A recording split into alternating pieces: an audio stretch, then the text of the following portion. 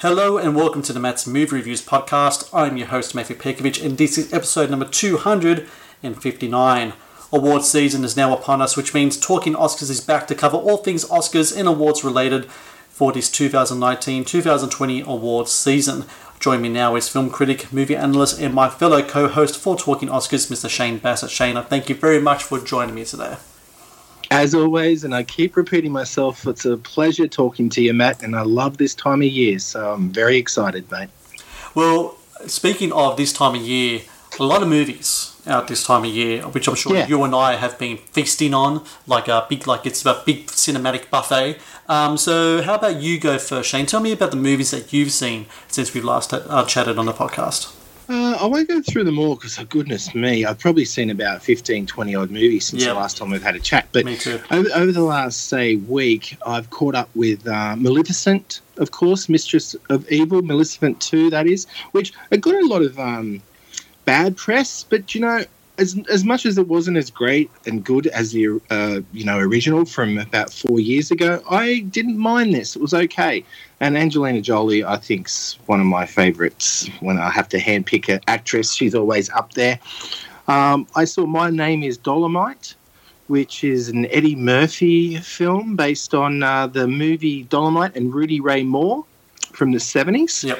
Now, it's a Netflix movie and it's just been released, but my goodness, I mean, I couldn't see it making a lot of movie foreign in the foreign market, but in the US, I would be very surprised if it didn't do well, if it actually had a general cinema release. And I loved it. I was really good. And I guess we'll be talking about Eddie Murphy the closer it comes to award season because he's terrific. Yep. Zombieland 2, well, if you want to call it Zombieland Double Tap. Wasn't a fan of the original in 2009, and I was kind of hoping this one would be a step up. And if it wasn't for the actors involved, because they're all quality actors and, even award winners, it just was in free fall. It didn't do it for me, I've got to say. It was entertaining while it was on, but honestly, we didn't need that sequel.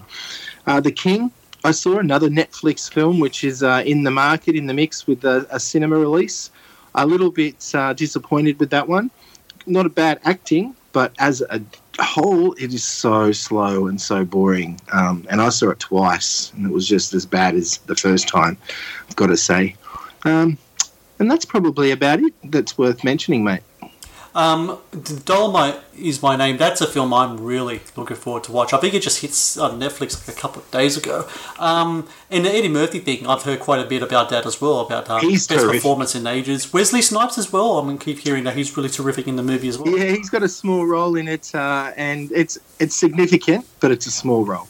Speaking of another potential Oscar nominee, I saw Judy, which was the Judy Garland biopic that starred Renee Zellweger. She plays the famed actress and songstress in the last year of her life, dealing specifically with her time of a tour in London.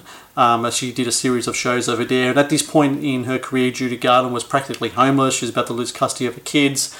Yeah. All the different kind of things going on with her. Eating, she wasn't eating at the time, a lot of drug use, a lot of drinking. And it was just, I thought it was a terrific performance by Renee Zellweger. I mean, we don't see her on the screen that often. And once in a while she might do something and it'll go just right under the radar and go straight to DVD, which is a shame because to me she's one of the kind of, like you mentioned before, Angelina Jolie. She's in that class of kind of movie star, She just has that kind of classic thing, but she also has her own kind of, has established her own identity. And of course she's just a terrific talent as well. And everything that she did in this movie was fantastic. It's her singing. I saw Judy too, and I agree. Like, she really does have a powerhouse performance in that, and she's got to be a shoo-in for, at least nominations across the board. I'm be interested to see, though, if there's going to be fatigue from the Academy in regards to performances based on singers or the like. I mean, last year we had the Queen movie, and that made a few things. This year already we're talking last time we were on the podcast about the potential of maybe Rocket Man making some moves. I'm not sure, getting out kind of early.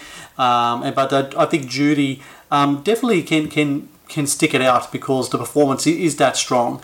And Renee Zellweger, like I said, she's just a force in this movie. Even when she's not on stage doing the singing and the dancing and what have you, which she does extremely well, by the way, I might add. She really brings a real fragility to the screen, and at times almost unrecognizable. There's great makeup work there as well. So I like that movie very much. I mean, she does her own singing too. Yeah, which is, like, that's what I really pinpointed while I was watching it. You could tell she might not look 100% like Judy Garland did, but it's just that quality of singing and the mannerisms, as I always say. She nailed it.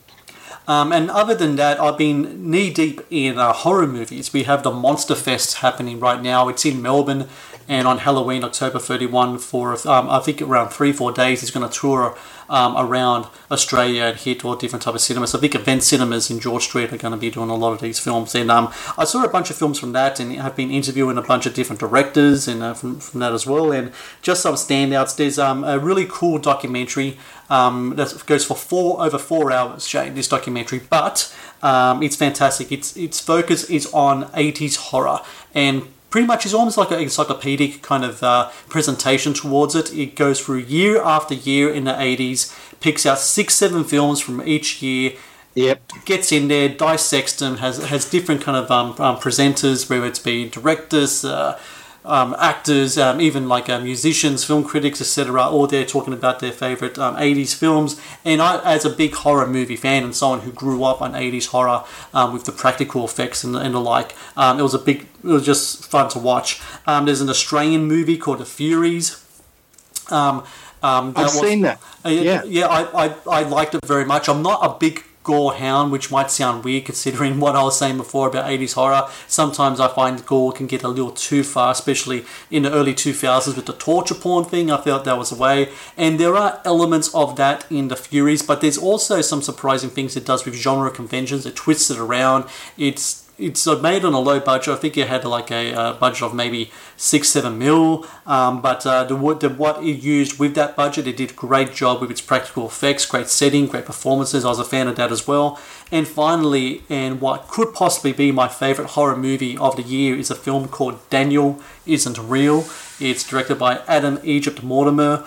If I can compare it to a previous film, I don't know, have you ever seen Jacob's Ladder starring Tim Robbins? I have, and that has got a big twist in it that you don't want to like ruin for people if they don't know the storyline. Yes. But the title, Daniel is for real? Is that what it's called? Daniel Isn't Real. That's not a spoiler in the title, is it? Well, from the bat, you know that the two main actors, one of them played by Miles Robbins, who ironically is the son of Tim Robbins, who was in Jacob's Ladder, and Susan Sarandon. And the other actor is Patrick Schwarzenegger, who of course is the son of Arnold Schwarzenegger. Miles Robbins plays a shy, awkward college student who conjures up an imaginary friend when he was younger, and this imaginary friend comes back in the form of Patrick Schwarzenegger. It's kind of like this relationship between this kind of like messed up young guy, but well-meaning young guy, and his imaginary friend. There's a lot of twists and turns. A lot of different things come up during the movie, which I just found to be fantastic. Has great scares, it's got great imagination, terrific performances. Adam Egypt Mortimer has done a couple of films before. Daniel Isn't Real really makes his mark here as a genre director. I think he brings something to the table with this type of filmmaking and with the themes in the films that other people haven't done before. And I cannot recommend this movie enough. Daniel Isn't Real. Pretty sure it's coming out here through Rialto Cinemas. I'm pretty sure it is this year, maybe November, December. But if it comes your way, Shane, or anyone else listening out there, I really recommend you watch it. Well, funny you mentioned Jacob's Ladder because I remember Macaulay Culkin being in that, and I rewatched it a few years ago and totally forgot he was in it until he pops up. And I knew what happened towards the end of the outcome, not giving it away here, but it still surprised me because it holds up. But then there's been a remake since, which came out and just disappeared. I haven't seen it, but that's what prompted me to watch the original again. And then I heard the remake just sort of disappeared without a trace. The reviews for the remake, even from the kindness of critics, was just were just tearing it to shreds. I mean, it just didn't work whatsoever. That's what I read. I'm not interested in watching a remake. No, I know there's certain films you can and can't remake, and I know horror cinema tends to do that quite a bit. But Jacob's Ladder is such a unique film, just in great performances and the twists and turns you're talking about in that movie. But if people like that kind of horror, that type of filmmaking, then Daniel Isn't Real, I can highly recommend to them. Well, I like Patrick Schwarzenegger. I've seen him in a couple of things, but I didn't realise Tim Robbins' son was acting too, so that's great. He's been in a couple of films already. He was in Blockers and he was in a Halloween remake. And so I've seen both of those. So once you see him, you will see the resemblance, especially to Susan Sarandon, I think, and you'll be like, oh, that guy, I know him. So he's one of those actors because I know I've saw the actor, but I didn't know he came from practically Hollywood acting royalty. I did not know to be fair, Blockers was okay, but it was more the adults in it that I found funnier. Right, yes. And Halloween, that most recent remake or reboot of it, was okay, but I'm one of the few that was, I just didn't think it was that great. Yep. I thought it was only okay. Yeah. I was a big fan of the remake as well, but I'm the type of guy, I think with that Halloween film especially, I didn't like the fact that they kind of discarded like all of the other sequels that came after the first one. And the reason why I didn't like that is because you had a lot of people, whether it's directors, writers, actors and crew who worked hard on those movies and kind of dismiss them aside like that. I think it's kind of rude and kind of sketchy. Well, that's exactly what's happening with the new Terminator. All the movies after T2 have been disregarded and the television shows, so we'll see. We'll see. Let's move on now to the AACTU nominations, or known as the Actor Awards. For anyone out there who doesn't know what this is, it's kind of like the equivalent of the Australian Oscars. And this year we had it's kind of odd. Every time the nominations come out, it just seems like there are like three films that kind of dominate the whole board, and it's no different this year. So The Nightingale leads the pack with 15 nominations. You got 13 nominations for Hotel Mumbai and also 13 nominations for The King. Those two titles are really interesting, considering I still don't think the body behind the Actor Awards really know what constitutes an Australian film, and I think that's something that's still kind of debated. Yes, The King and yes, Hotel Mumbai can be called Australian productions, but are they Australian movies? I'm not sure. You watched The King. When you hear that 13 nominations went its way, what do you think of that, Shane? As I said, it's very, very well made, and the acting in it is quite good, especially from Timothée Chalamet and Joel Edgerton. Mm-hmm. But I don't know, it's just missing something, and they have, which is fine. They've played with the historic elements, so they've stretched it. It's not accurate, but that doesn't matter, That getting so many award nominations, I mean, yeah, I think the selection is pretty slim, and it's a big production. So it deserves, from what I've skimmed over all the award nominees, and I think it deserves it. But the one that surprised me is Judy and Punch. That's been nominated for a few. I didn't detest it, but I found that really difficult to watch and enjoy, and I just don't know about that one at all. The Nightingale is another one. I mean, the subject matter aside, it's very well acted in cinematography, but does it deserve that many? I just think there's so much slim pickings, and I don't believe that the actor board or whoever it is that get together have seen all the films. That is a really good point, because I remember when both The Nightingale and Judy and Punch were at the Sydney Film Festival, the reactions to them by the audience in particular was incredibly decisive. In fact, at the screening of The Nightingale that I went to, at least 10, 12 people walked out of that, because the front end of the movie especially is particularly brutal. There are scenes in that film that were extremely violent. And my reaction to The Nightingale as a whole was that, to me, it is a film that presents itself as a film of importance, but doesn't prove to really be one. I thought that it was sluggishly paced. I thought that the violence really overwhelmed any type of narrative that it was trying to represent. And yes, the performances were pretty good, but just looking at some of these nominees, for example, Michael Sheasby got nominated for The Nightingale. He plays the husband of the lead actress played by Aislinn Franciosi. He must be in the film for 5 minutes. Yeah. And I really don't understand how he gets a nomination. Same, you have Magnola Maimuru, who's also in The Nightingale. She was in it for maybe less time than that.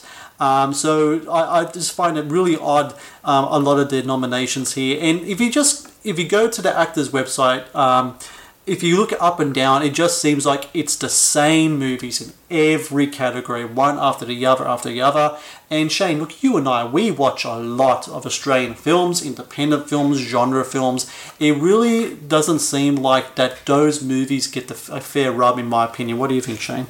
No, exactly. Yeah, it is the same ones.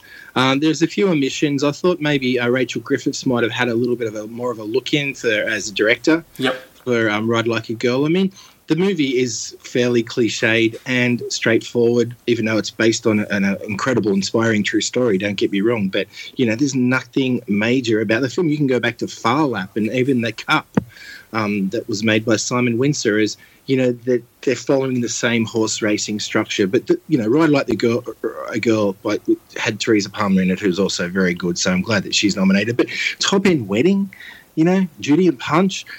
It's thrown me a bit because I was just hoping of a little bit more variety this year.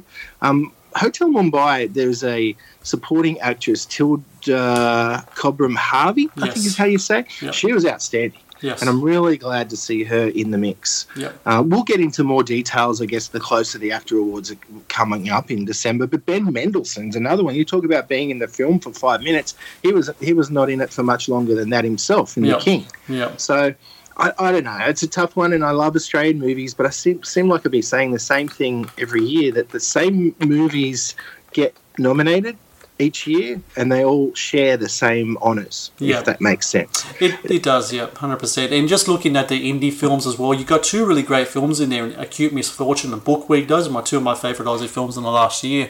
And their actors, Daniel Henshaw and Ella Dukes, could easily be nominated.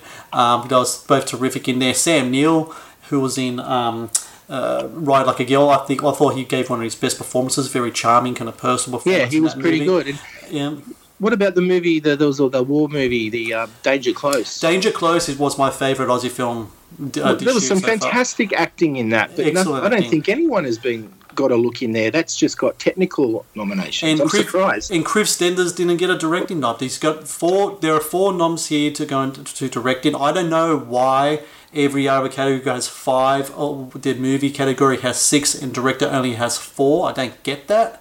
But Kriv Stenders, I think he did a terrific job with Danger Close. That movie was fantastic. I loved the acting in it. I loved it. That you mentioned the technical aspects were terrific as well, but it's a great story as well. Really well made. I was at the premiere screening for that at the Sydney Film Festival. There were teary eyes. People were standing up and cheering and clapping.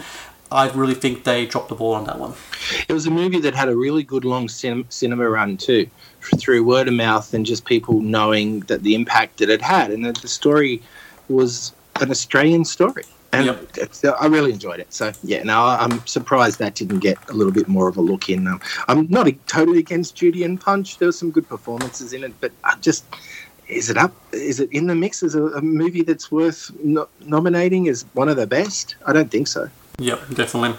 Let's move on to some news that could have an impact on the awards coming up. And we mentioned this last time we were on the podcast, and that is Martin Scorsese's comments in regards to superhero movies, which a lot of people will put towards Marvel films in particular, considering their dominance in the box office. So since then, Martin Scorsese has definitely backed up his words, and that he's clarified his comments somewhat. Before, he pretty much said that the Marvel films or superhero movies, in his opinion, aren't cinema and more of a kind of like family theme park ride.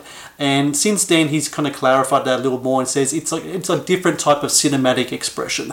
And it's really kind of interesting because since then, other people have put in their 2 cents. Robert Downey Jr. has talked about it, and his thing's pretty much is, hey, that's Martin Scorsese. He can say whatever he wants. Francis Ford Coppola, who came from the same kind of like auteur background as Martin Scorsese, director of The Godfather, Apocalypse Now. He went one step further, called the films despicable. And then you got backlash from people like James Gunn, the director of the upcoming Suicide Squad and the Guardians of the Galaxy films. He went back both at Coppola and Scorsese in a respectful but very kind of like, hey, look, people didn't like it when Westerns came out, and look, in the superhero movie is pretty much the new Western. That was his kind of retorts to what they were saying. Interestingly enough, Benedict Cumberbatch also talked about it. He said that we need to protect our auteurs. So he's funny. He plays Doctor Strange. He's in these movies, but he's very much like, look, we need to protect our filmmakers more than our franchises, and I find that very interesting as well. Shane, what did you think of this whole thing? This whole expanding, evolving conversation involving what is in cinema, Marvel versus Scorsese? Well, I hadn't heard that comment about Westerns, so that's a little bit of an eye-opener. That must have slipped by me. But, I kind of agree with, say, what Robert Downey Jr. said, that I think they have the right to say whatever they want. Coppola made Apocalypse Now, for goodness sake, The Godfather, and The Conversation, and everything else, and Scorsese the same. And, at least Scorsese also said that he gave him a try. He gave it a go.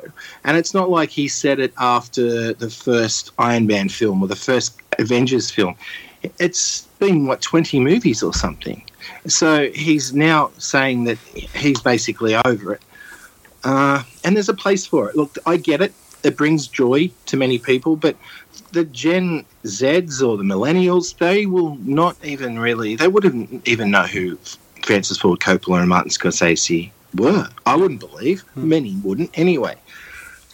They won't care what a 70-plus-year-old's saying about the movies that they love.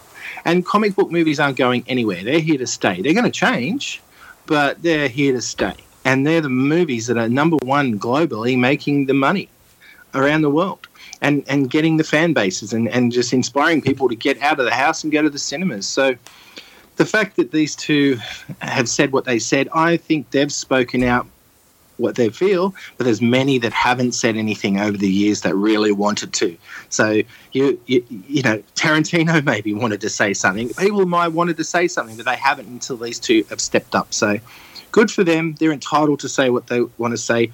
I'm not the biggest Marvel fan, so I'm actually pretty stoked they came out and said what they said, but they also retorted a little bit and said, hey, there's a place for them, but theme park rides and the like, that's what they're comparing them to. Good for them. But, if I had a choice, I'd rather go and see a good solid drama like The Irishman than the next Avengers movie any day. That's just me.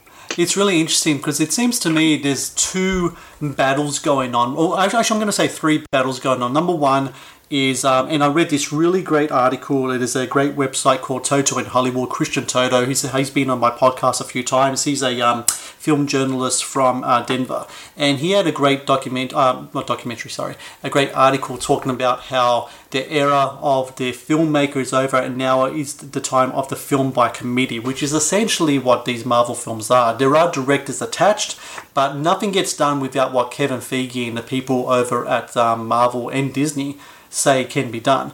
It's kind of similar to how it's happening with the Star Wars movies with Kathleen Kennedy and all that. Yep. And I think what is really driving this is the dominance of these films at the cinema. So you have Disney owning these movies. Now Disney have taken over a lot of Fox properties as well. What's going to happen with that? You mentioned Tarantino before. I don't know if you remember this, but several years back when The Hateful Eight came out, Quentin Tarantino had a big argument with both Disney and a cinema chain in Los Angeles. I forgot which one it was. Could be the Draft House, but I'm probably not correct there. He had a big problem with them because they wanted to put all their screens just be The Force Awakens, because Star Wars The Force Awakens was just about to come out. I do remember this now, yeah, Hateful Eight pretty much got knocked out of the cinema. This is a cinema that had all of his films beforehand, and he was at that time, and this was like, for how long now, 10 years ago or so, at that time was saying that this dominance by one distributor, one franchise over everything else, taking over every screen in the multiplexes is a dangerous thing. And I think that's what we're seeing right now. And maybe, just maybe, Shane, we can see this go head to head at the Oscars. Now, I gave a prediction last time we spoke in regards to Avengers Endgame, whether it's going to have the funds behind it, whether Disney's going to push it hard to push it forward to try to get some of those Oscar nominations. Now, whether it's going to happen, I don't know. I think I'm more into in your school of thought that it probably won't get a nomination for Best Picture. But it's going to be very interesting to see whether, if Disney does put the push behind it, do you have the Irishman on one side versus the Avengers on the other, the old school versus the new school, which is kind of odd there, because when you think about it, both films have similarities. Both go for over 3 hours. Both films have use digital technology, advanced digital technology to tell its stories. Both films as well have almost like these superhero assemblage. I mean, you look at The Irishman, that's the superhero of gangster films right there. Pacino and Pesci and De Niro. Well, we Harvey hope Keitel. So. Both of us haven't seen it. We haven't seen it, but we hope so. Early reports have been really good. And just to end of it, I just want to bring you back to when Martin Scorsese won his Oscar. And on the stage to present to him, I don't know if you remember this, was Steven Spielberg, Francis Ford Coppola, and George Lucas. As soon as they walked out, everyone knew that Scorsese was going to win. And it's really interesting up there because you have 4 filmmakers, 4 friends that grew up together in the system. And Scorsese and Coppola are the auteurs there. They are the guys who made, you mentioned the titles before, Godfather, Apocalypse Now, Mean Streets, etc., etc. Then on the other hand, you have Steven Spielberg, the man who made the summer blockbuster in Jaws. You have George Lucas, the man who created Star Wars, which just revolutionized everything merchandising and marketing-wise afterwards. And I think, to me, when I talk about the superhero movie, to me, those are just an evolution, in the part of the evolution of what Jaws and Star Wars and E.T. and all those things that those filmmakers, George Lucas and Steven Spielberg in particularly, set back in the late 70s and has evolved on forward. So is it cinema? I think it is cinema. If you consider Star Wars cinema, if you consider E.T. cinema, if you consider Jaws cinema, for example, and I think the superhero movie fits in with there. If The Dark Knight is cinema, what about Watchmen? What about, say, Logan? What about all these other movies? There's so many offshoots of the superhero film. Is Joker a superhero movie, or that, to me, is more of a spin-off? See, that's the thing, right? So the superhero movies in on itself has different type of trees and branches they can just spin off to. So to me, I think the real problem here is the dominance of the one franchise from the one distributor who's gobbling up assets like Galactus, and he's owning them. And I think Scorsese's seen this, and you have to remember, The Irishman, that took a very long time to get to the screen, and the only guys who will pick it up at the end was Netflix, the streaming channel. Paramount had it, they dropped it. Everyone else looked at it, saw the price tag, they didn't want it. I guarantee you, if they had a chance to get an Avengers at the same price tag, they would gobble it up. I guarantee yeah, they would. They didn't seem, if Paramount dropped it, they've had a pretty up and down run themselves over the last few years. And they owned the Marvel films before Disney, remember? Yeah, they did. That's right. So I just think the big thing that is up Scorsese's crawl, I think he does think that it isn't cinema, and like you said, he's seen a couple of the films and he believes so. But I also think that he is just really pissed off because he is Martin Scorsese.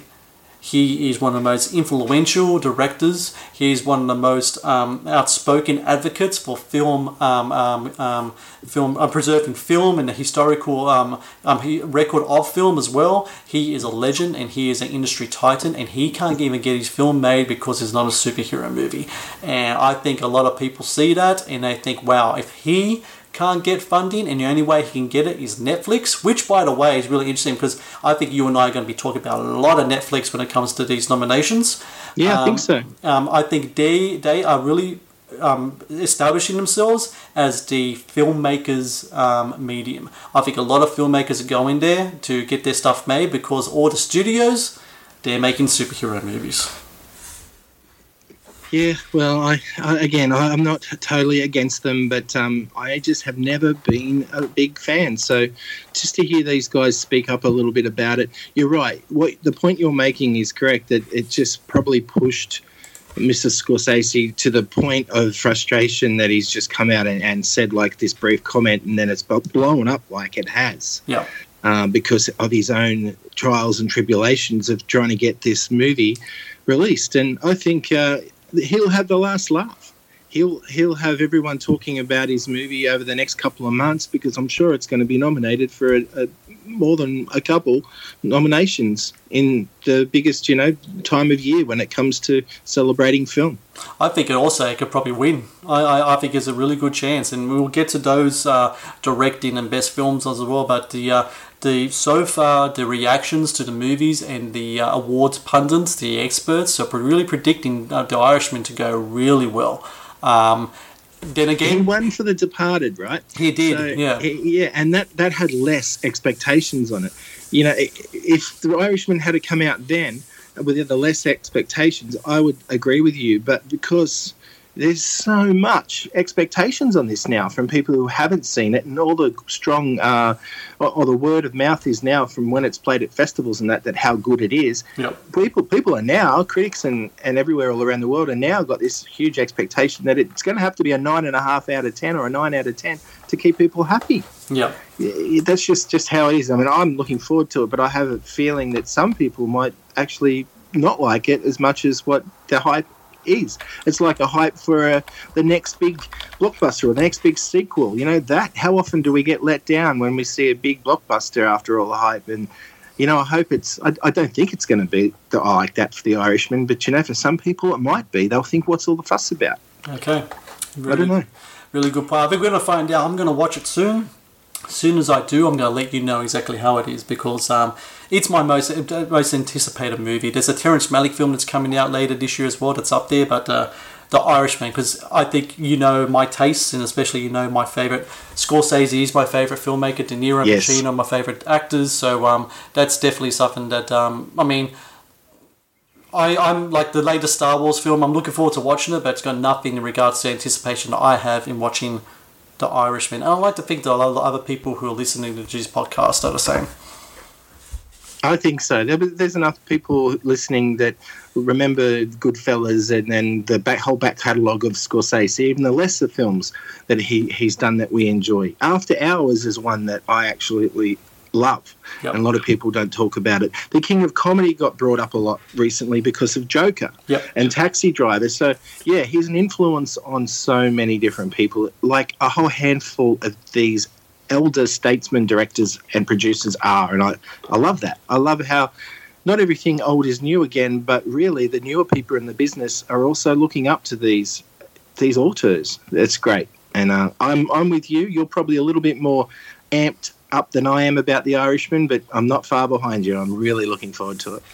Let's move on now to prediction time. So we are going to tackle supporting actress today. And so it doesn't have to be the movies that we've seen. We're going to make projections. We're going to make predictions based on what we know, what we've heard, what we've read, based on maybe on films that we've seen as well. So how about, Shane, you start us off. What's going to be your first pick for Best Supporting Actress nomination? Well, the first one, I'm going to make it an easy one and a straightforward one. Maggie Smith in Downton Abbey. Okay. She was really good. Like, I know she's just extending the role that from the television show, which she's won Emmy Awards for.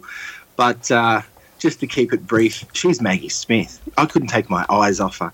And there are certain little twists and good moments in this movie that extend what she was doing on television. So, she could sneak in there, and I think she was quite worthy of a nomination as support. She's a 2-time Oscar winner for actress in the prime of Miss Jean Brodie, and also supporting role in California Suite in 1979. Her last nomination came in 2002 for Gosford Park, which was also an ensemble piece. I think thematically and visually kind of does compare somewhat to what Downton Abbey has. I've only seen maybe a few episodes of the show. The movie itself, though, has got some really good reviews, hasn't it, Shane? I loved it. Yeah, I really loved it. I'm a big fan of the show, though.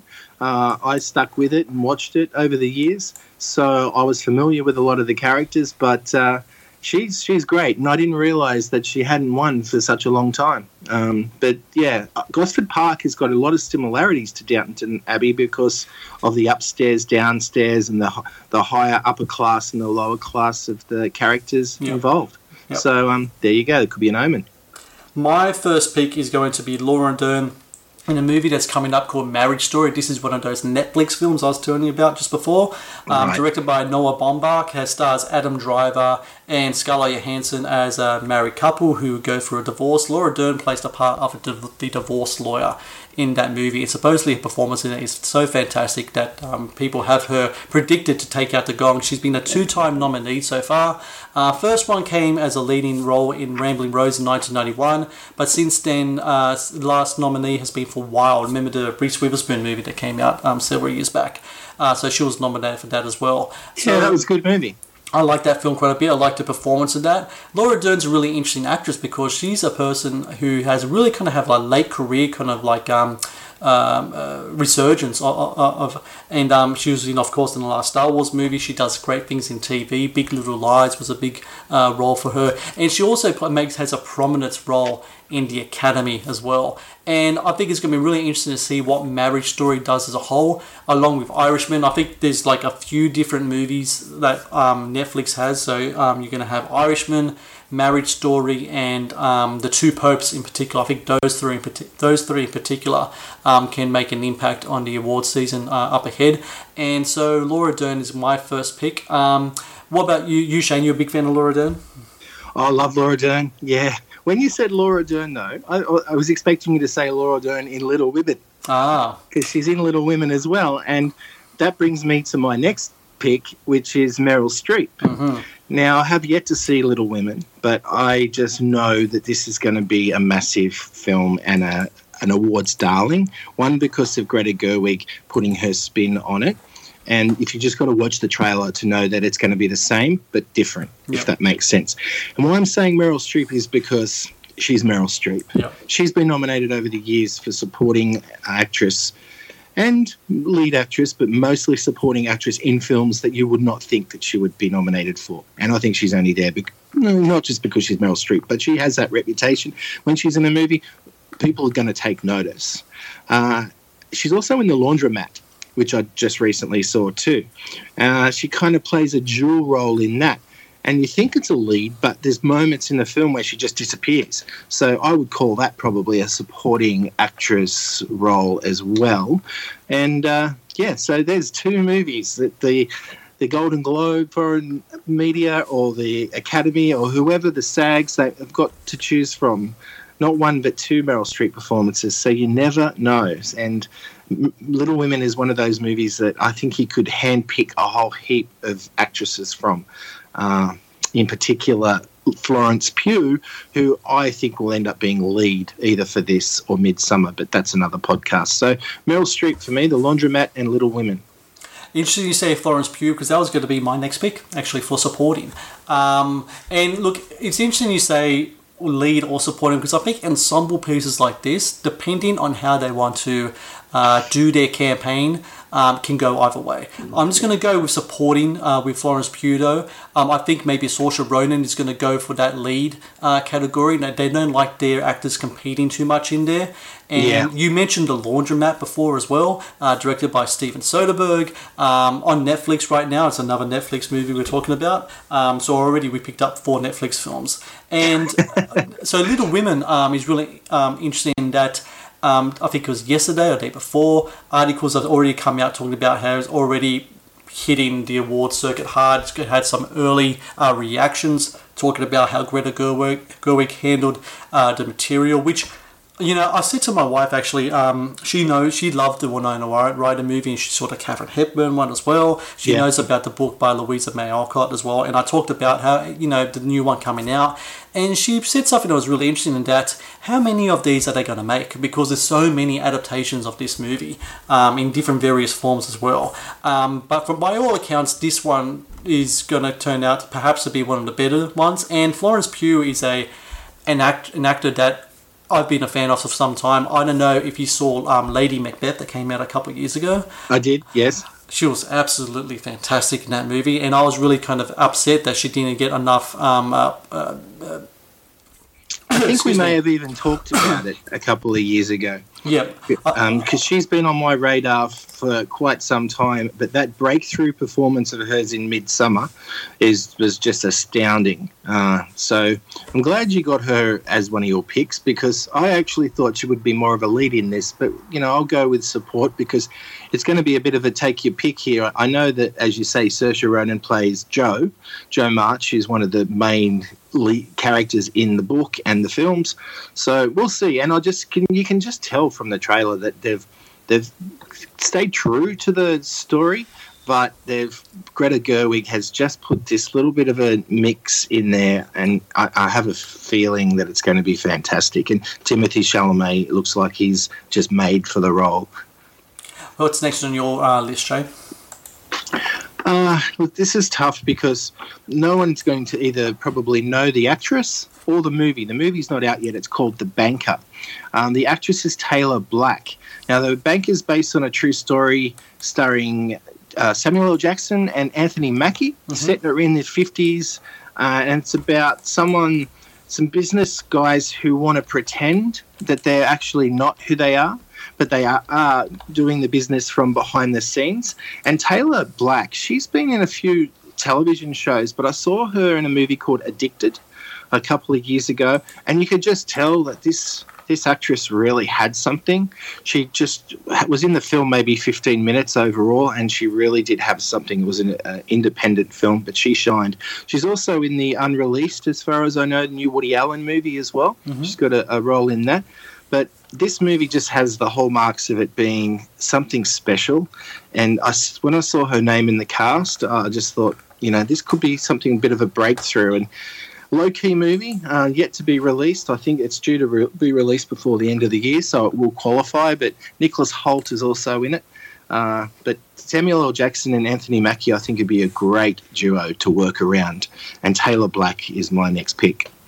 The Banker, directed by George Adolphi, he did The Adjustment Bureau, which I was a really big fan of, actually. Oh, did he? Yeah, that was a fantastic movie, actually. Underrated. I think so too. I think at the same time, the same year that film came out was Inception. I think Inception kind of took away the shine from that movie because it was dealing with similar kind of things, similar themes as well. But yeah, Emily Blunt and Matt Damon were terrific in that movie, and George Adolphi also wrote The Adjustment Bureau as well. So so you've got a great talent behind the screen. So yeah, we're going to be very interested to see where Taylor Black. I love these sometimes the left field picks that you make because especially when they start to get some real traction behind it, then I'm like, yeah, that's from Talking Oscars right there. So people should take notice.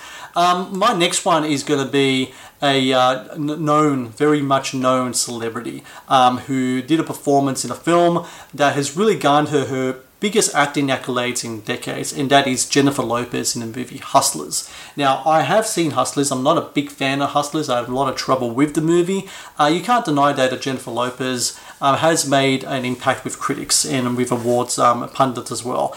And I think when you have an actor like her or a personality like her who puts together a really great performance after several years of just not doing much, it really makes people stand notice of their talents.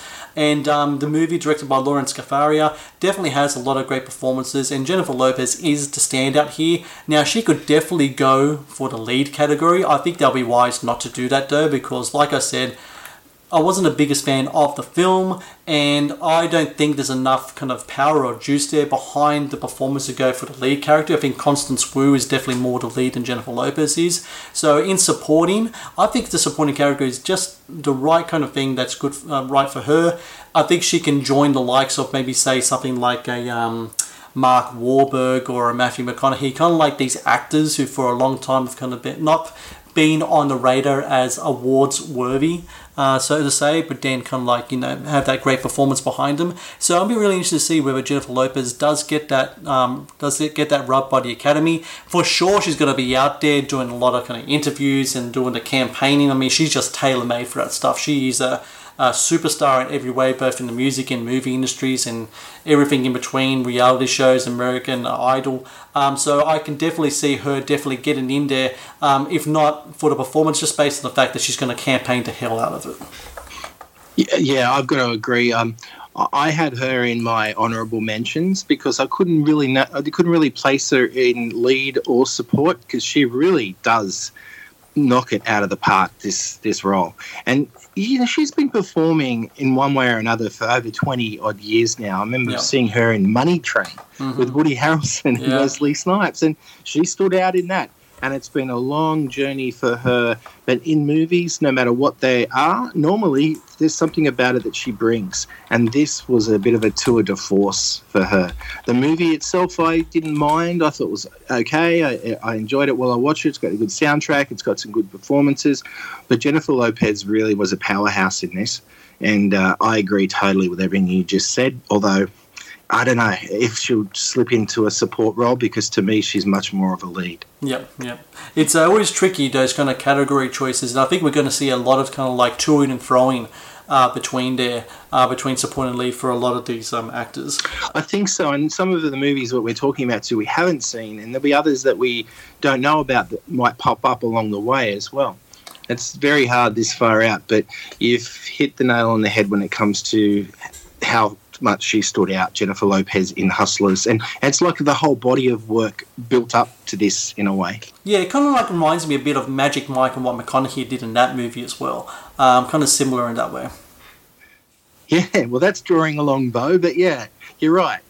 You're right, actually, yeah, and the more I think about it, they're movies that I've only ever seen once. I didn't go back and revisit the two Magic Mikes after I saw them. No, I'm pretty sure the only people who went back to see Magic Mike a few times is a very specific demographic, and I don't think we fall in that.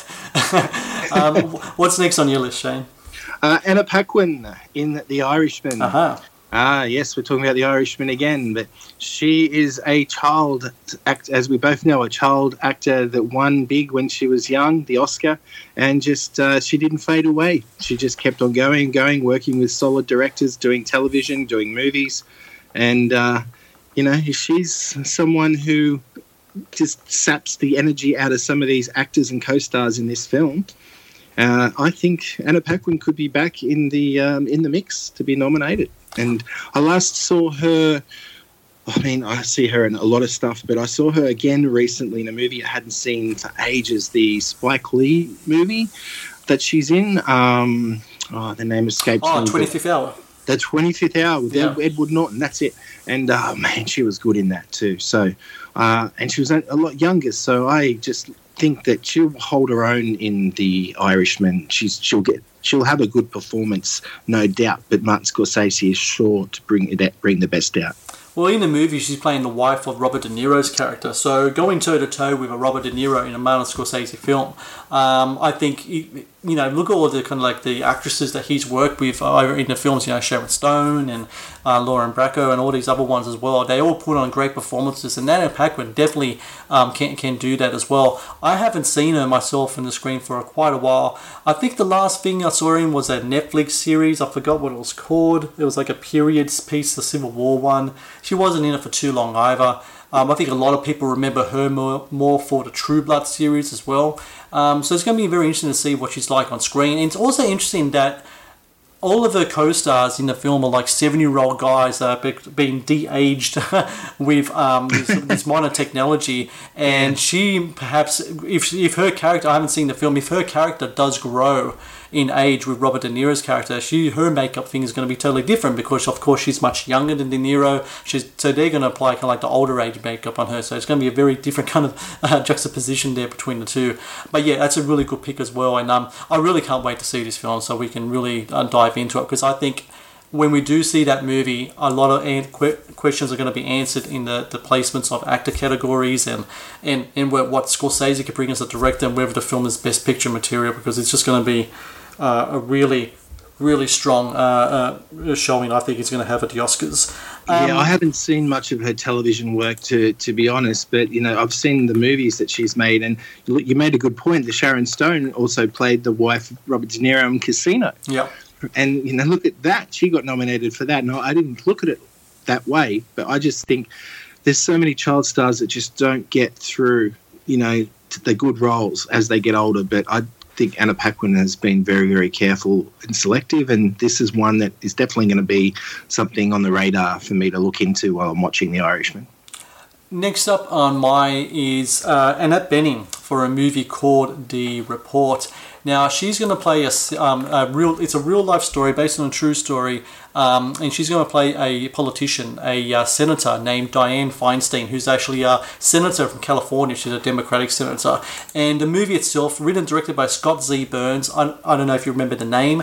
He's done a lot of work with Steven Soderbergh. So he wrote scripts for Contagion, The Laundromat, which you just spoke of before. He wrote that film as well. The Informant, he had a big part in that as well. And essentially this film stars Adam Driver as a idealistic Senate staffer who is asked by his boss to lead an investigation into the CIA's detention and interrogation program post 9/11. And as history knows, there's been some very bad things that happened there in regards to torturing of alleged terrorists and etc. So Annette Bening, I think, is going to play like a shrewd politician, no doubt, and maybe even the moral conscience or crusader of the movie as well. And she's an actress that has been nominated 4 times before. Last nomination came in 2010. It seems like every year, though, that when she has a movie ready to go, a lot of people have got her pegged for a win to come sooner or later. It's kind of like what happened with Julianne Moore when she finally won as well. She got nominated over and over and over again. And then finally she got it at the end. Annette Bening, I don't know if she'll win for this movie because I haven't seen it yet. I do think, though, that early reports for the film and the pundits really have her pegged high. And the name recognition that she has and her body of work will come along with it as well. Yeah, I'm seeing it actually this coming week. Okay. So I'm looking forward to it. I don't know much about it. You've just told me a little bit about it. And Adam Driver's in it also, as you mentioned, and he seems to be in everything at the moment. Yeah. And so he should be, because he's just one of those brilliant young actors that I think, again, selective but good selections of films and into his career. Annette Bening's always been someone I've admired, so let's hope that you're right, because it'd be nice to see her name around again.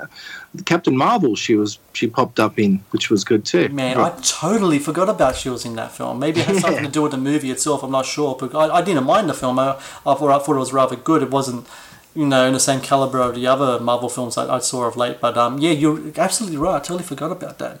I think I never pegged her to be kind of like in those kind of superhero movies, but these films tend to have that kind of role set aside for a certain veteran actor or character actor like Robert Redford or Stanley Tucci or Hugo Weaving, etc., to fill those roles, to give it, I imagine just to give it a little bit of cred to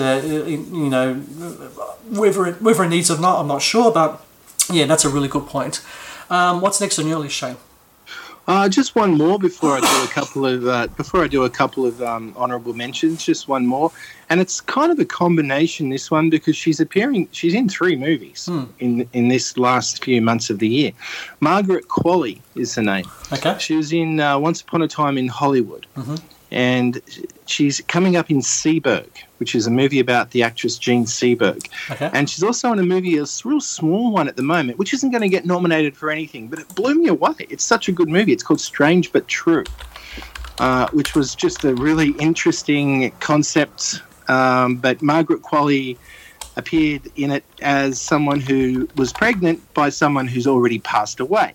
And I mean, that's the premise of the story, and there's a little bit more to it. But she's a young actress. She's also the daughter of Andy McDowell. Okay. Which is interesting because I didn't know that at first. Especially, I didn't know that before I saw Once Upon a Time in Hollywood. She's the actress, the girl who lures Brad Pitt to the Western town. Okay, the compound for the Manson family. The compound. Yep. Her name's, I'm not sure of her name in the movie, but yeah, she's just that hippie that takes Brad Pitt to the compound, and man, it's really exciting, a really good role, and I think that'll be the one that she might get a look in for. But Seberg is something that's got awards written all over it, being about an actual person. We've got people like Kristen Stewart in it with her. It could be good. Vince Vaughn's also in it from memory. Who else is in it? Anthony Mackie, looks like he's in it as well. Okay, yeah. I think it'll be a good film, and I like Jean Seberg. If you go back to her association before she passed away, she had a really interesting life. And, a bit of a French, a lot of people thought she was French, but she wasn't. But she was part of that French New Wave movies that happened with Jean-Luc Godard around that 60s time. Okay. Anyway, Margaret Qualley, you'll know, if you know Once Upon a Time in Hollywood and you know the scene I'm talking about, you'll know that she was very, very convincing. And I think, a combo of these three good movies all happening close together, they could be on the minds of voters when they come to write down names. Her name in Once Upon a Time in Hollywood was Pussycat, which is a very Tarantino name for his actors. She was actually been in a bunch of films. She was in The Nice Guys as well. She was in this really great film that came out a couple of years ago called Novitiate, which also had Melissa Leo, which was a rather good film she was in too. And Strange But True, I keep hearing really good things about. I think is it not Amy Adams? What's the Amy? It's Amy Berg, I think her name is. I think she was in that movie. She looks like Amy Adams, but it's Amy Ryan. Amy Ryan, that's right. Thank you very much. Yes, so I know she's in that film. And is that Greg Kinnear as well in that movie? Yeah, he's the father. It's an odd one to describe, and when I say that she appears to be, she is pregnant, and she's telling people that she got pregnant by someone, her ex-boyfriend, but whose ex-boyfriend's been passed away for some time. Right. So she goes back to the boyfriend's family, and it sort of extends from there because there's a lot of underlying secrets that sort of get exposed. But she's brilliant in it, and I know it's not going to get nominated for anything, but it is a standout performance from her in it. Strange but true. But yeah, Seberg I've yet to see. I just like the premise and the fact that she's in it, and it's going to be a strong story, I think. And then I will never forget her in Once Upon a Time in Hollywood. That whole moment of going back to in the car trip with Brad Pitt's character, and then getting out of the car, and then all the commune coming together, and it was an intense half an hour of the movie, and she had a lot to do with it, I thought. Great pick right there. And that's something I definitely want to watch, that Strange But True movie, because the cast looked fantastic in it. My final pick is Scarlett Johansson for Jojo Rabbit. Now, this movie is written and directed by Taika Waititi. It has a really odd plot to it. Essentially what it is, it's based just before or during World War II, and a young boy in Hitler's army finds out that his mum, played by Scarlett Johansson, is hiding a Jewish girl in their home. Taika Waititi not only directs and wrote the movie, he also stars in the film as the boy's imaginary friend, who is Adolf Hitler. So yes. We haven't seen the film yet. I'm eagerly awaiting for an invitation from Fox for it to come our way. It kind of bums me out though that a New Zealand filmmaker's film isn't coming out here before the rest of the world, but let's just continue on with that. And Scarlett Johansson is really interesting because she hasn't received any Oscar nominations as yet. She got 4 Golden Globe noms. Last one was for Matchpoint in 2005. Since then, of course, we talked previously about Marvel movies and superhero movies. She's more synonymous with that world, playing the part of Black Widow, and she's fantastic in those movies too. But this year, she's really kind of pushing forward her acting chops again. She has Jojo Rabbit, and she also has Marriage Story, which we spoke about previously, also starring Adam Driver. That name comes up again. I think that's going to be a name we're going to see. I'll talk about quite a bit in the next couple of months. And I think like her role in this movie, it's kind of like a comedic fantasy, but it deals with serious themes as well. I think it's going to be enough this time to secure her that nomination. If she doesn't go for the lead in Marriage Story, which could be a possibility as well, I think supporting would be a good way to go. She probably won't win, but she's one of those actors that's been around for a very long time, been nominated for BAFTAs and Golden Globes. I think she's due for an Academy Award, and Jojo Rabbit seems to be that movie that can do it for her. Yeah, no, that's a really good point. I love Scarlett for multiple reasons. She's absolutely gorgeous, and I love her voice. If she could get a nomination for just her voice alone, I thought her would have garnered that, because just hearing her voice in that movie was amazing. The movie itself was good. But you're right, she's another child actor, actually. Mm-hmm. She was in Manny and Lowe and Ghost World, these independent movies when she was young, and she worked her way up. I loved Vicky Cristina Barcelona that she was in, and also The Man Who Wasn't There, Billy Bob Thornton. So, yeah, she is going to be either a winner or, at the very least, a nominee at some point. Something is going to trigger the voters to put her in the mix. And I like her a lot, but this movie, I've got to be a little bit different to you. I'm not hanging out for it. other than the Hunt for the Wilder People, I have not liked a lot of Taika Waititi's films, including Thor Ragnarok. And I can hear the hate from all the Marvel people listening. I'm very sorry, but I liked the film. It was pretty good, but to me, it just wasn't the shit that everyone else thought it was. Yep. And Taika has a very odd sense of humor, and I think it's going to be very, very prominent and pushed to the limit in this new movie, obviously. And I'm going to see it. I kind of do look forward to seeing it because of the premise and what's going to happen, but I'm not hanging to see it like a lot of people are.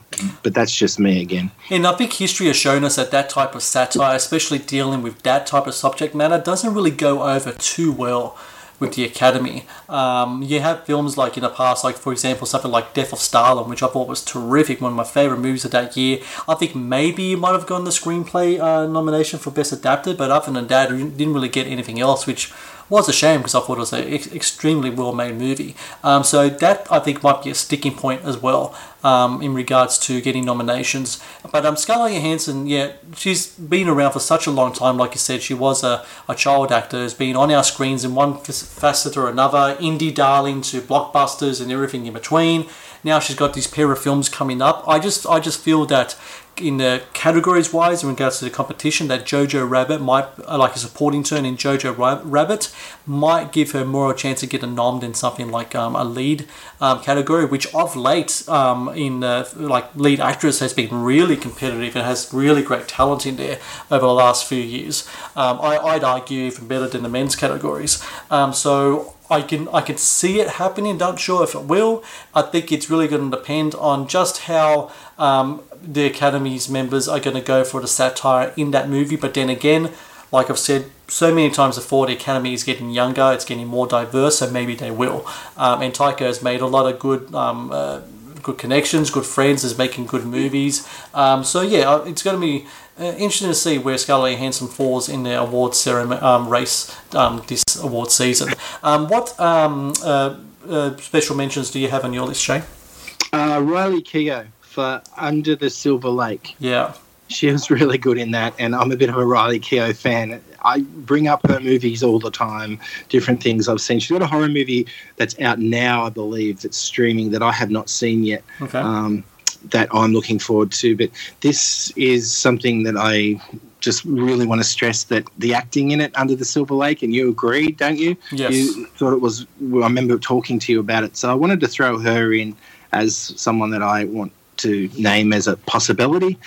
And we've got movies like Cats and Bombshell coming out. Yeah. All female orientated ensembles, Little Women. So there's going to be so many in the mix that we haven't mentioned yet, you know? Yeah. But, and also something like, what's that movie that's coming out, Last Christmas, Emma Thompson, maybe something where you get from that, or it could be a possibility there. The Bombshell one's really interesting though, because I was always thinking that maybe Margot Robbie might get something either from Once Upon a Time in Hollywood or Bombshell. Supposedly she's fantastic in that film from the early reactions I've read about, so that could be a possibility as well.